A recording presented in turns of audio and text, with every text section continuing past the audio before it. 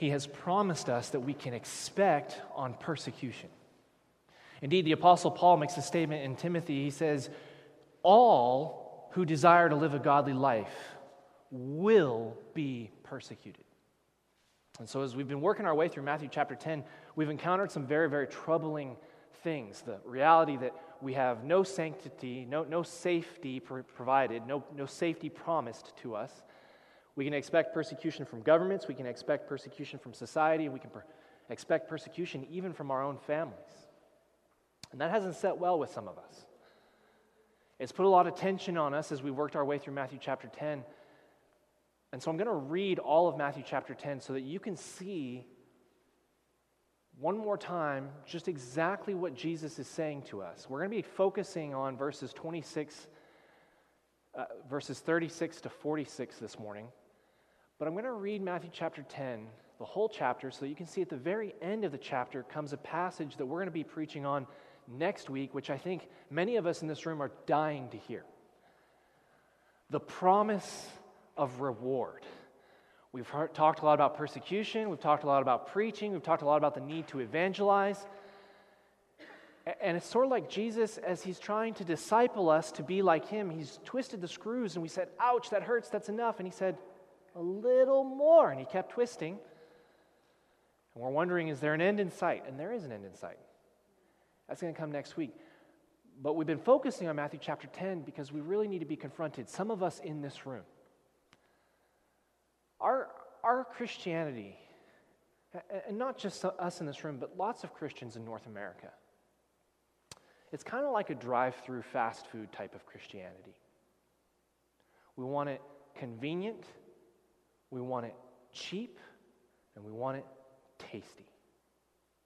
Whether or not it's healthy, that's not the most important thing to us, and whether or not it's exactly what the great physician has prescribed for us, that's not the most important thing either. And so as we look at Christ's teaching to his disciples here in Matthew chapter 10, you understand he's calling us into something that is not convenient, it is not cheap, and sometimes it's not even all that tasty. But it is healthy. It is like Christ. And that's what we really need to come to terms with. Jesus is not calling us into a fast food, convenient, cheap, drive-through form of Christianity. This is going to take some doing. It's going to take some pressure, and it's going to take some heat in order for us to be conformed into the image of Christ. So we're going to read chapter 10 to be reminded of the pressure and the heat that he promises us. And we're going to read all the way to the end of chapter 10, where we can also just get a little bit of the glimpse of reward that's promised. I'm not going to talk about reward today. That's next Sunday. So if you have felt the screws have been twisted, be here next week to find out what you have waiting in store. Just so you know, the rewards passage is not today. So if some of you have been feeling like the pressure's been put upon you and you're looking for that relief, it's not coming today. So just want you to know that. All right, Matthew chapter 10. You've been fairly forewarned. Here we go, chapter 10. And I didn't put this into Proclaim this morning. I just put the main verses in. So if you have your Bible, you will need to turn with me in your Bibles to be able to follow along. Matthew chapter 10, verses 1 to the very end of the chapter. He called to him his 12 disciples, and he gave them authority over unclean spirits to cast them out and to heal every disease and every affliction. The names of the 12 apostles are these. First, Simon, who is called Peter, and Andrew his brother, James the son of Zebedee, and John his brother, Philip and Bartholomew, Thomas and Matthew the tax collector, James the son of Alphaeus and Thaddeus, Simon the Canaanian, also known as Simon the Zealot, and Judas Iscariot, who betrayed him. These 12 Jesus sent out, instructing them, "Go nowhere among the Gentiles and enter no town of the Samaritans, but go rather to the lost sheep of the house of Israel, and proclaim as you go, saying, the kingdom of heaven is at hand. Heal the sick, raise the dead, cleanse lepers, cast out demons. You received without paying, give without pay. Acquire no gold, nor silver, nor copper for your belts, no bag for your journey, nor 2 tunics, nor sandals, nor a staff, for the laborer deserves his food. And whatever town or village you enter, find out who is worthy in it and stay there until you depart. As you enter the house, greet it. And if the house is worthy, let your peace come upon it. But if it is not worthy, let your peace return to you. And if anyone will not receive you or listen to your words, shake off the dust from your feet when you leave that house or town. Truly, I say to you, it will be more bearable on the day of judgment for the land of Sodom and Gomorrah than for that town. Behold, I am sending you out as sheep in the midst of wolves. Doesn't sound like your average drive-through restaurant. So be wise as serpents and innocent as doves. Beware of men, for they will deliver you over to courts and flog you in their synagogues, and you will be dragged before governors and kings for my sake, to bear witness before them and the Gentiles. And you can see here in verse 18, he starts to expand the scope of their mission. At first he says, don't go anywhere where the Gentiles are, but here he's saying, a day is coming where you will be dragged before them. When they deliver you over, do not be anxious how you are to speak or what you are to say, for what you are to say will be given to you in that hour. For it is not you who speak, but the Spirit of your Father speaking through you. Brother will deliver brother over to death, and the father his child, and children will rise against parents and have them put to death. And you will be hated by all for my name's sake. But the one who endures to the end will be saved. When they persecute you in one town, flee to the next. For truly, I say to you, you will not have gone through all the towns of Israel before the Son of Man comes. A disciple is not above his teacher, nor a servant above his master. It's enough for the disciple to be like his teacher and the servant like his master. If they have called the master of the house Beelzebub or Satan, how much more will they malign those of his household? So have no fear of them. For nothing is covered that will not be revealed, or hidden that will not be made known. What I tell you in the dark, say it in the light. And what you hear whispered, proclaim it from the housetops. And don't fear those who kill the body, but cannot kill the soul. Rather, fear him who can destroy both soul and body in hell. Are not 2 sparrows sold for a penny? And not one of them will fall to the ground apart from your Father. But even the hairs of your head are all numbered. Fear not, therefore. You are of more value than many sparrows. So everyone who acknowledges me before men, I also will acknowledge before my Father in heaven. But everyone who denies me before men, I also will deny before my Father in heaven. Don't think that I've come to bring peace on the earth. I haven't come to bring peace, but a sword. For I have come to set a man against his father, and a daughter against her mother, and a daughter-in-law against her mother-in-law. And a person's enemies will be those of his own household. Whoever loves father or mother more than me is not worthy of me. And whoever loves son or daughter more than me is not worthy of me. Whoever does not take his cross and follow me is not worthy of me. And whoever finds his life will lose it. And whoever loses his life for my sake will find it. Whoever receives you receives me. And whoever receives me receives him who sent me. one who receives a prophet because he is a prophet will receive a prophet's reward. And the one who receives a righteous person because he is a righteous person will receive a righteous person's reward. And whoever gives one of these little ones a cup of cold water because he is a disciple, truly, I say to you, he will by no means lose his reward. So there is the promise of reward coming next week. Let's bow for a word of prayer. Father, we thank you so much for speaking to us through your Son. We thank you, Lord, for sending him to this earth and living a life which every single one of us in this room are called to imitate to the fullest measure possible, and that we, Lord, are to be devoted and disciplined to that task of being as like Jesus as we possibly can. Oh, Father, we understand that you have said at many points in your word that the more we are like you, the more this world will hate us. Father, that pressure is not desired by us. That persecution is not something that we would seek. Father, we would like it to be easy.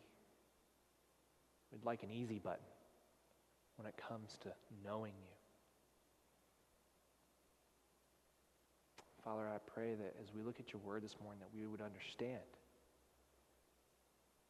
that the path to knowing you, to understanding you, to walking with you is not an easy path. It's a path that calls us to take up our cross daily, to endure the death penalty from this world if necessary, that we might have the reward of you forever. Lord, sometimes I am personally tempted to take the easy way out. And I believe there are many here in this room today who also seek the easy path. God, I pray, Lord, that you would show us that in forsaking the hard path, we cheat ourselves out of something beautiful that you would have us to pursue. I pray, Lord, that you'd show it to us and that we, Lord, would pursue it. We need you to help us to do that. So would you please open our minds to understand, send your Spirit to shine light upon the text, that we, Lord, would grasp it in its fullness, that we would believe it. Help us to believe it, and help us to obey. We love you, and we ask these things in Christ's name. Amen. At an undisclosed location somewhere off of South Africa, somewhere in the ocean off the coast of South Africa, at an undisclosed location, there is a ship. It goes by the name Peace of Africa. It's owned by the De Beer Diamond Company. And this ship is one of the mighty ships. If you've ever watched that television program on Discovery Channel, they have this series called Mighty Ships. This is one of those mighty ships. It's a feat of technological and engineering. It's a marvel to behold. It's as large, in fact, it's a converted oil tanker. It's been converted over for this very specific purpose. It has on the front of the ship a giant crawler, a boom that is lowered into the ocean by means of a crane down 200, 300 feet. And this crawler will mosey around on the bottom of the ocean floor with a giant suction tube on the front of it. And it is sucking up all of the silt, all of the loose gravel, all that stuff on the bottom of the ocean floor. You see, on the bottom of the ocean floor, off of the coast of Africa, at a depth of 300, 400 feet, there are these little pockets called diamond vents, where the ocean surface, sort of the surface of the earth, the molten, the magma, the undersurface, it sort of has these outlets where it pumps up magma and molten lava onto the ocean floor, and out of these vents come diamonds. And they swirl around in the ocean currents, and so there's literally thousands upon thousands of very, very valuable diamonds just sitting on the bottom of the ocean floor. And so this ship, Peace of Africa, lowers into the ocean this giant boom which sucks up all of the silt, all of the pebbles, all of the rocks. All of it comes up off of the ocean floor, and it goes through a very advanced 6-stage process whereby diamonds are sorted from all the rubble. Diamonds have some very interesting properties that can be utilized in order to pick them apart from all the other garbage that's out there. Number one, they're very, very hard. Diamonds are the hardest thing on the face of the earth. There's nothing harder, in fact, than a diamond. It's the hardest thing we've got. And so the first process in the filtering process is it goes through a crushing. It's like a giant dryer drum. It's like a giant drum that spins just like a dryer. And they've got these enormous steel like balls, ball bearing, giant heavy, really heavy balls that spin around in this thing. And they pump all of this sludge and all of this dirt and debris into this giant drum and then just spin it around. And these giant ball bearings basically just slam all over the place, breaking everything up into really fine powder. Guess what doesn't break in that process? The diamonds. And despite how violent the force is that's going on inside of this drum, even though it will crush and destroy every other sediment, every other type of mineral, every other type of gemstone that's out there, it will not crush a diamond.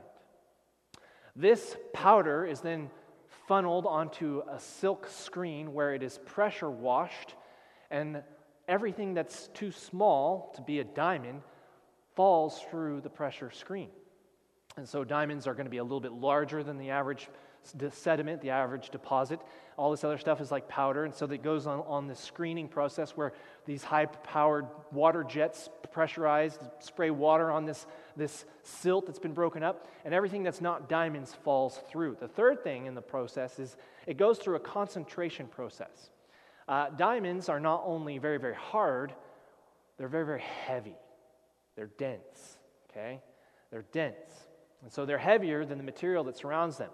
And so after it goes through this crushing process and after it goes through this screening process, it'll go through a concentration process where it's going to be mixed with a solution of ferrosilicon.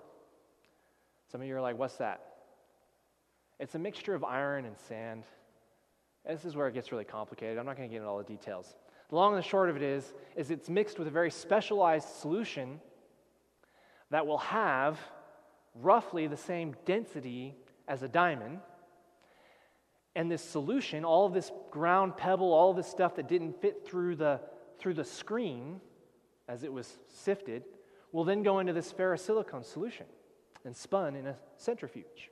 So that centrifugal force, that is using the property of weight, will pull all of the lighter stuff to the top of the centrifuge, where it will then be siphoned off, and only those elements that have the hardness or the density of a diamond will stay at the bottom. And so there's a certain percentage of ferrosilicon which they mix up to be very, very heavy, almost as heavy as a diamond, but nothing's as heavy as a diamond. So they make it to be very, very heavy. And so all this other stuff gets siphoned off the top, whereas the diamonds will stay in the bottom of the centrifuge. This solution is then poured onto what is known as a grease trap. Another interesting property about diamonds. They agree with grease, and they disagree with water. You've heard the expression, water and oil just don't mix. Well, interestingly enough, diamonds, they don't mix with water either. If you pour water onto a diamond, it'll run right off. Ladies, you might want to try this today with your engagement rings. This is something that I didn't know until this last week either. If you pour oil on your diamond, you'll know it doesn't run off that easily, so I don't advise you try that. Diamonds and oil mix, whereas diamonds and water do not. So the last process, almost to the end, one of the last stages of filtering diamonds from all the other garbage that's out there is they run it across a grease trap, where the ferrosilicon will wash off with water, but the diamonds will stick to the grease trap. So that's how they separate it from the ferrosilicon solution.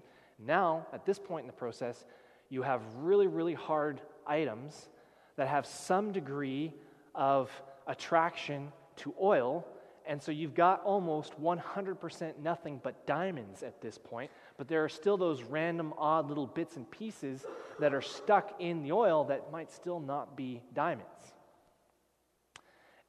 And you wouldn't know it just to look at them. An unrefined, unprocessed, uncut diamond still looks like a rock, just like a random piece of pebble.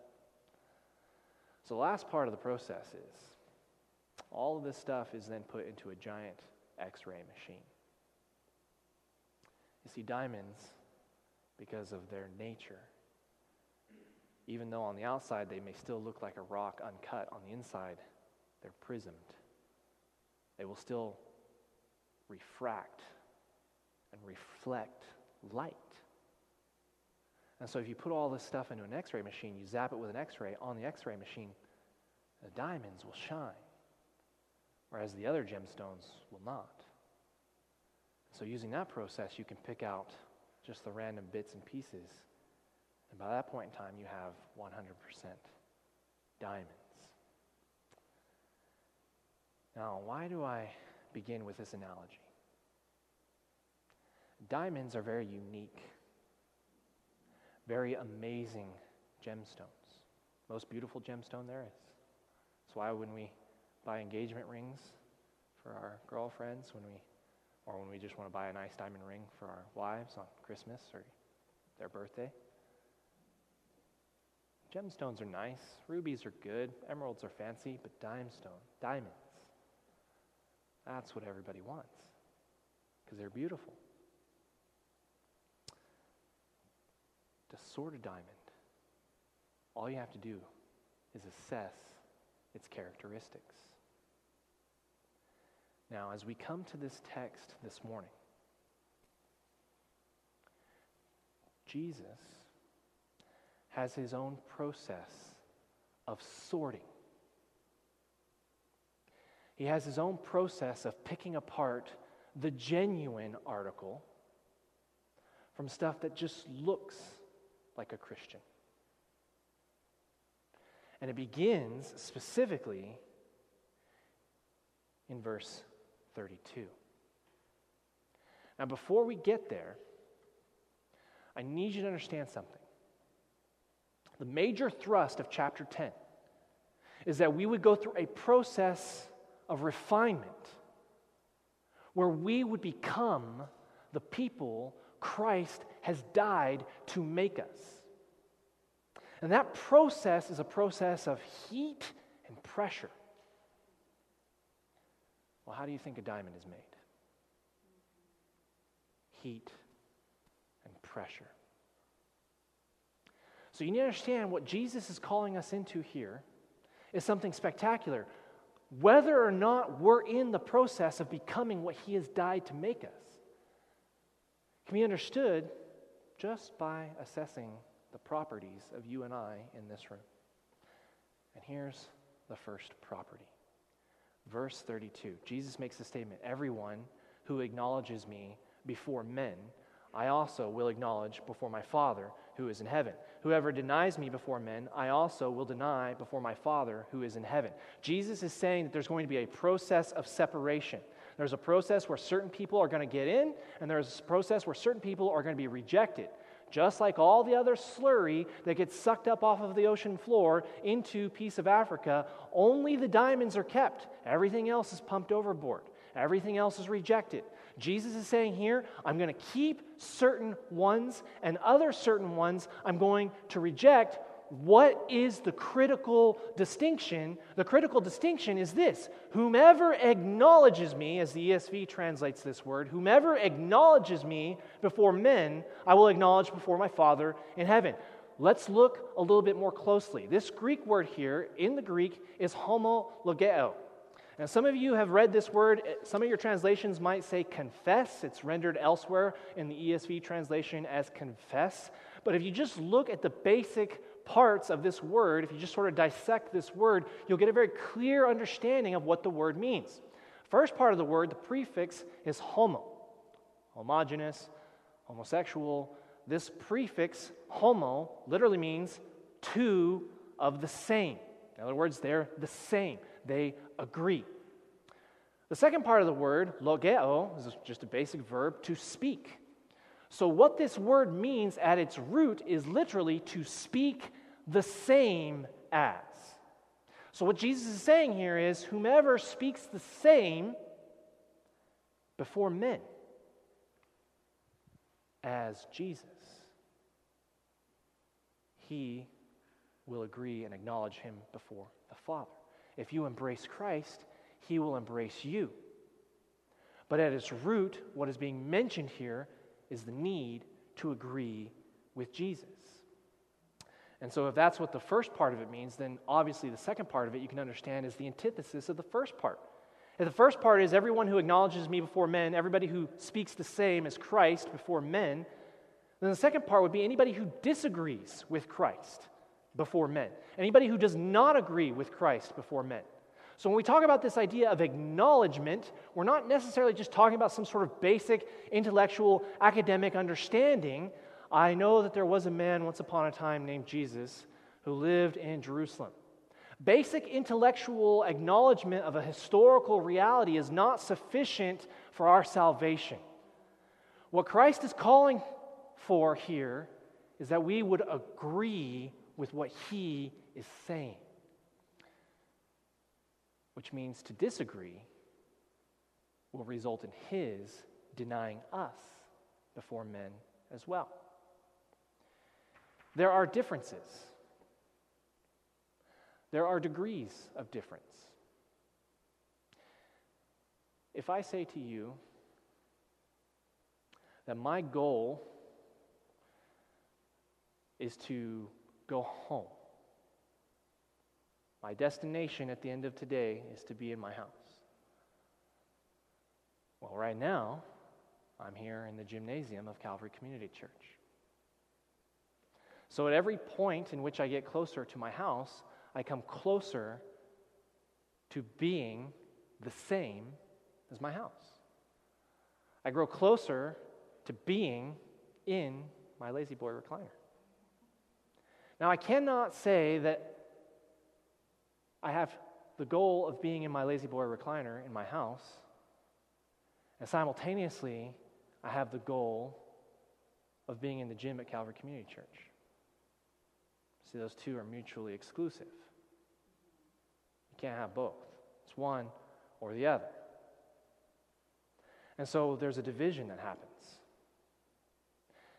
The closer I get to home, in terms of degrees, the closer I come to being the same as being at home. But for every point in which I am further and further from home, by degrees, I am different from home. Now, why do I really draw this out? Because this is the essence of what verses 32 and 33 are saying. If we decide to acknowledge Christ, to speak the same as Jesus, for that decision,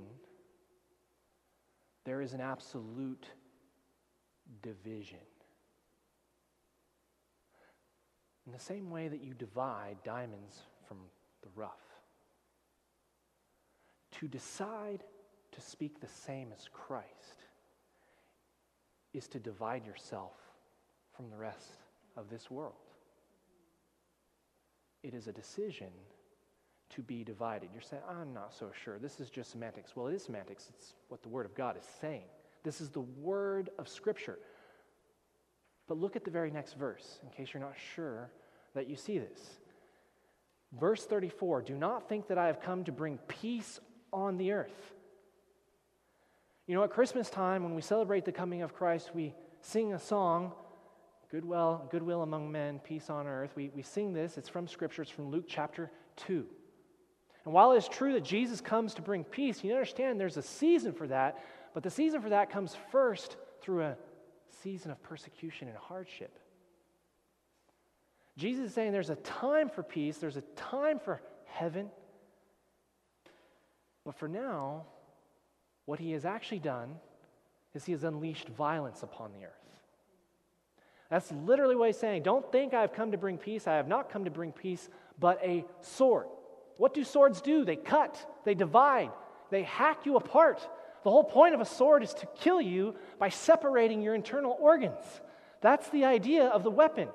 And in a very real sense, that's exactly what the very next verse says. If you look, in verse 35, he says, I have come to set a man against his father.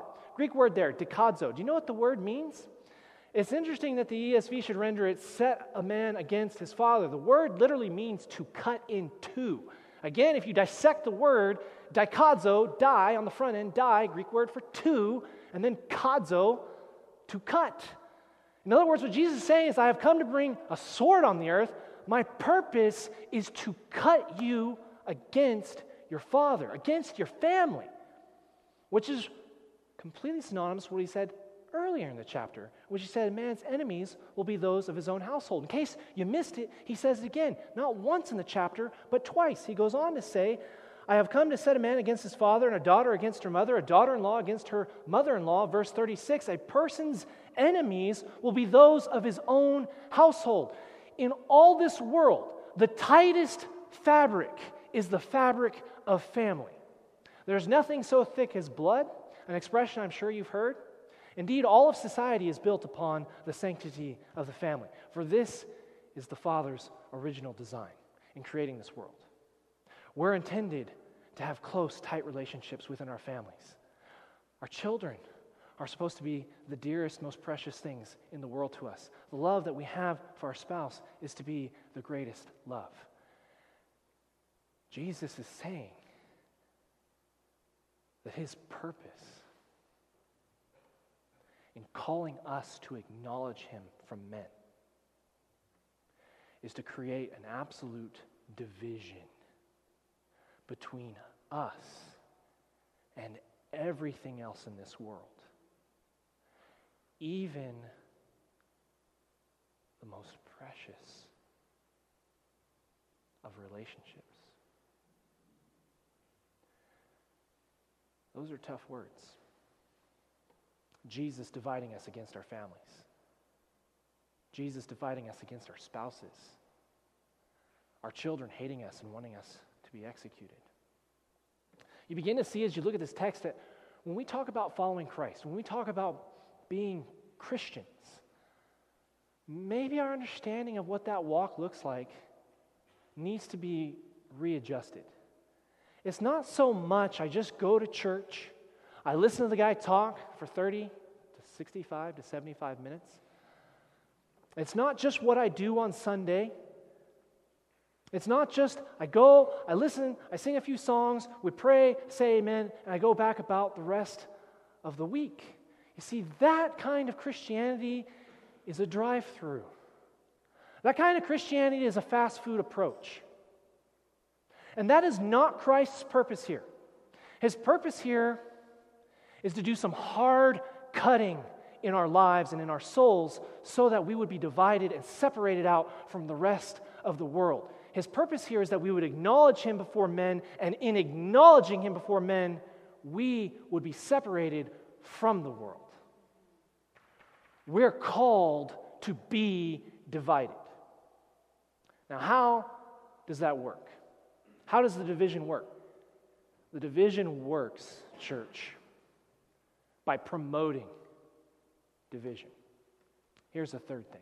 Number one, you're called to agree with Jesus. Number two, you need to understand that agreeing with Jesus is going to result in you being divided from the world. And number three, you're part of the process of division. You are called to promote division. This is where we get to the what do I do part of the sermon. Jesus, as your Lord and King, is saying your job is to promote division from the world. Say, whoa, I'm looking at this text, I don't see that anywhere. Walk with me for a second. What does verses 35 and 36, it forms the tail end of the segment. It says, for I have come to set a man against his father and a daughter against his mother. But notice what it begins with, for. What does the word for mean? It means that this is a concluding purpose statement to whatever has come before it. What's the for? Therefore. To tie it back to the previous verse, the previous section. So we work our way backwards. He says, don't think I've come. That's not why I've come. You look at the verse before that, and again, he says you have to acknowledge me before men. But look at that verse, verse 32. So everyone who acknowledges me before men, I also will acknowledge. What is the so there for? Well, the so also connects it back to the previous verse. Hang with me. We're going places. So we look back at the previous verse. What is that? Verse 31. Fear not, therefore. Well, what's the therefore? It's a connection back to the previous verse. So we work our way back. What do we find? Verse 28. And do not fear those who kill body but cannot kill the soul. Well, the problem is that verse starts off with a kai. And. Well, that's a conjunction. What does that mean? It means whatever is being said in that verse is conjoined to the verse before it, which means we continue to work our way back, and guess what? We land at verse 26, the main verb of the whole passage. He makes the statement, have no fear of them. This idea of fear runs throughout the passage. He says, have no fear of them, for nothing is covered that will not be revealed, or hidden that will not be known. Verse 27, here's the main verb. Here's the command. And both of these are in the imperative, the active imperative. He makes the statement, what I tell you in the dark, say in the light. And what you hear whispered, proclaim on the rooftops. What I tell you in the dark, say. Ipon, it's in the imperative, ipate. Notice that next verse, the next part of that verse, what you hear whispered, proclaim. You know what that word really is? Preach. Keruso. Again, in the imperative, keruxate.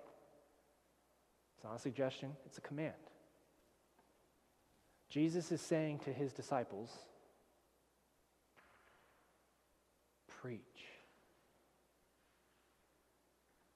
Preach. Proclaim it. How? From the rooftops. What if it's something that I heard in the privacy of my room as I was just reading the Bible on my own? Say it in the light. What you hear from the Word, you're to preach it. Now that's the main verb. That's what Jesus is saying. And then he goes on to say, don't be afraid.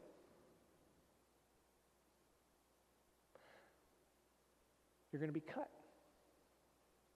You're going to be divided. People in your own house are going to hate you. Your own children may want to have you put to death. Well, how does that happen? It started back in verse 26 where he said, preach. In other words, we're not going to be persecuted. We're not going to have our children hating us. We're not going to endure the sword if we don't start with verse 26, where the actual command is to preach. Now, you guys know I love diagramming and dissecting and picking this thing apart. And you know some weeks, most weeks in fact, we'll just take one verse at a time, maybe two verses. This is 10 verses here, 26 to 36. You know that's a stretch for me. It's already 10 after. That ought to give you some idea of how much of a stretch that is. I'm trying to cover a lot of ground. And this is really what I want you to understand.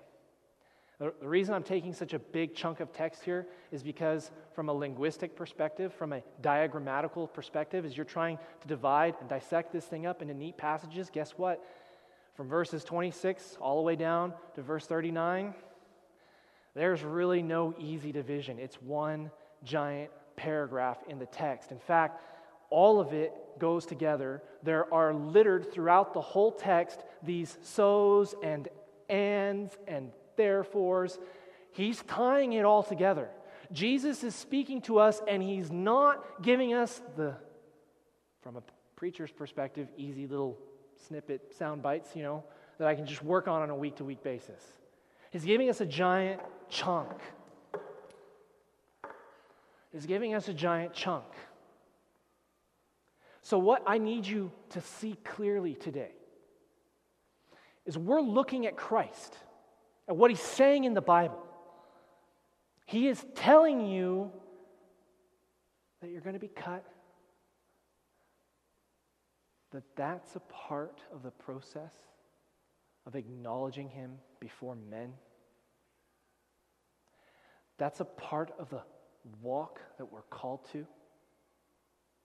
And the way that any of this ever begins for any of us is if we will begin to proclaim Christ to men. Can you boil it down for me, Josh, into a snippet? I try every week. That's literally what the sermon titles are for me. I try to condense it into like 2 or 3 words. I had probably like 10 different variations of sermon titles this week. What I ultimately settled upon was division through preaching. It started off with this convoluted thing. Solidarity, separation, and sorting through preaching. That wouldn't fit in the bulletin, so I didn't go with it.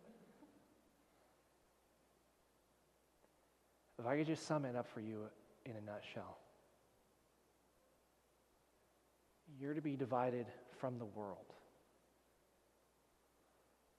for the sake of the world, through the process of preaching to the world. We live in a country that takes the words of St. Francis of Assisi and elevates them to a place that flat out contradicts what Jesus is saying in this passage. For those of you who do not know, St. Francis of Assisi is famous for saying, preach the gospel at all times. If necessary, use words. There are t-shirts that are emblazoned with it. There are coffee mugs that have it plastered on the side of it. People smack this thing on their bumper stickers. And what it basically is it's a means whereby we justify to ourselves the need to live Christian lives, virtuous in every way save one. The virtue Christ is calling for us to have here is to preach. A better statement, preach at all times. Use words at all times. And live a righteous life at all times. That's what Christ is calling us to in this text. Say, but if I do that, then my family will hate me. Yep. If I tell my employer that he needs to go to church, that he needs to repent of his sins and trust in Jesus, my employer may not like me. In fact, my employer might fire me. Yep. If I take a stand in my neighborhood and tell my neighbors about Jesus, the same as Jesus would, and my neighbors might vandalize my house. Yep.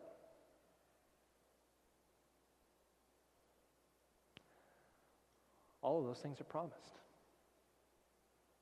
Indeed, as we saw last week, you might ask yourself whether or not you're really following Christ if you don't experience some degree of persecution.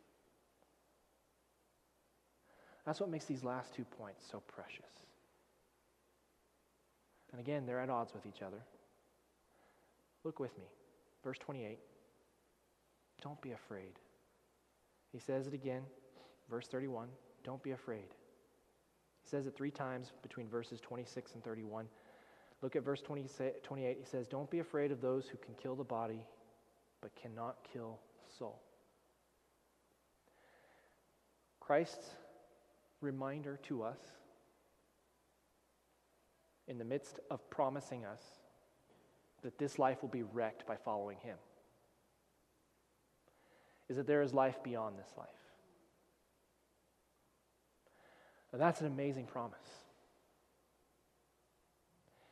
His reminder is, when you look at this life versus the life to come,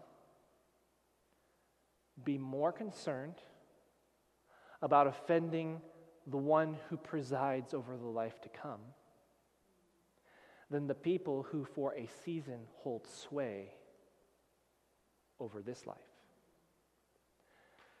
He says, don't fear those who kill the body but cannot kill the soul. In other words, I can understand you like your body. There are things worse in life than dying. He says, rather, fear him who could destroy both soul and body in hell. There are more beautiful things coming. And those things should be the things that motivate us, not the things we can see, but the things that the Father has promised us. If you do not preach out of a fear of man, then you are fearing men when you rightfully should be more concerned about fearing God. You are in love with the world you can see when you should be rightfully more in love with the world you can't see. So you say, okay, so I'm going to preach this because I love the world that's coming more than the world I can see. I just am afraid that my life will be cut short. I'm afraid that it'll end before I'm ready. I'm afraid that it'll be over before my time. That's the next reassurance there. He says, verse 29, are not 2 sparrows sold for a penny? The cheapest bird there is. I wouldn't even pay a penny for a sparrow, just to be straight with you. We got these crows in my neighborhood. They annoy me. I would be happy to have no crows. He says, are not 2 sparrows sold for a penny in ancient Jerusalem, first century Jerusalem? Again, meat is a hard thing to come by. They would eat sparrows. They're the cheapest of all types of meat substance. It's not like eating lamb or having beef or anything like that. You know, if you and I were to resort to eating sparrows, we'd fallen on hard times. I really would not. I don't know that I could ever eat sparrow. I've been told, anyway, the flavor apparently isn't all that great either, but they're cheap for that reason. So if you're poor and you live in first century Jerusalem where meat is hard to come by, you can get a sparrow, 2 in fact, according to Christ, for about a penny. And he makes a statement, these are the cheapest, most least desired of all possible creatures. I mean, they go for next to nothing.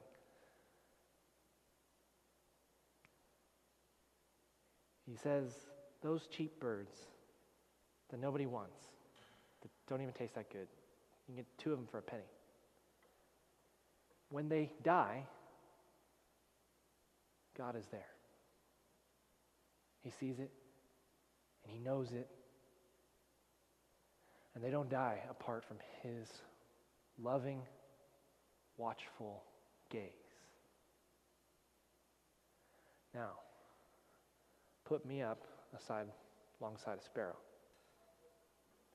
My hope is that you would find more value in me than a sparrow. I don't necessarily know that for a fact, but, that's my hope. And that's the intention of Christ in this verse. Sparrows, when they die, cheap, disgusting, ugly birds that they are, God knows about it. And so, if you are to die, if you are to be martyred for your faith, he's going to know about it. He's going to watch it. He's going to be there observing it. He makes the statement, even the hairs of your head are all numbered. Your God loves you so much that he died to save you, to free you from your sins. The scriptures here allude to the fact that he loves you so much that every single one of us in this room, he's counted the hairs on our head.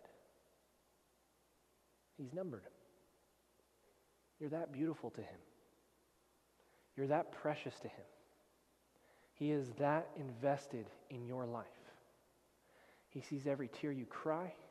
He's numbered every hair you have. For some of us, he's counted longer than for others of us. But the reality is he knows every hair on our heads. Which means that if in acknowledging Christ before the world, it leads to our death, we have the assurance from God that he will not spend our confession flippantly. He will not give away our witness casually. And he will not stand back and watch us die carelessly. In preaching to lost people, we are promised persecution. And the possibility is there that we will die for it. But the assurance is there that if it comes to that, if it comes to death, he will allow our death to take place in such a way as to have maximum benefit for his kingdom. Because we are so very dear and precious to him. Preach and be divided from the world, not because we hate the world, but we divide ourselves from the world by preaching to the world for the sake of the world.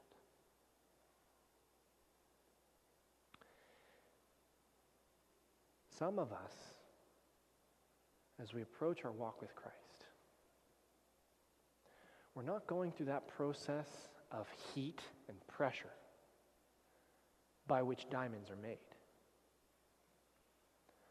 Some of us, by refusing to acknowledge the lordship of Jesus Christ over our lives in a passage like this, by refusing to go out and tell people about Jesus, some of us are denying Christ before men. Though we might be among the most faithful to come to church every week. The only person you're fooling if you're a regular attender to church, yet you are dead quiet in front of the world with regards to acknowledging Jesus. The only person you're fooling is yourself, and maybe some of us in this room. But you're not fooling Christ. And you're not taking advantage of the means that he's provided for you to become more like Jesus. In Daniel chapter 12, don't flip there, just listen. Daniel makes a statement. He says, "Many of those who sleep in the dust of the earth shall awake. Some to everlasting life, some to shame and everlasting contempt. Those who are wise shall shine like the brightness of the sky above," a reference to the stars. "Those who turn many to righteousness shall shine like the stars forever and ever." You think the diamond on your wife's ring is beautiful? Christ's promise here in Daniel is that he wants to turn us into something that shines far brighter than a diamond. He wants us to shine like the stars above. All of Kamloops is perishing. They're living lives of death, and ultimately they will die and spend an eternity in hell without knowing Jesus, without having met the most beautiful, most amazing person ever. We're called to be different than them in that we preach to them the truth of Christ so that they could become as we are. The only way that we do that is if we preach to them. Or, to put it differently, to use the expression from Daniel, is if we shine before them.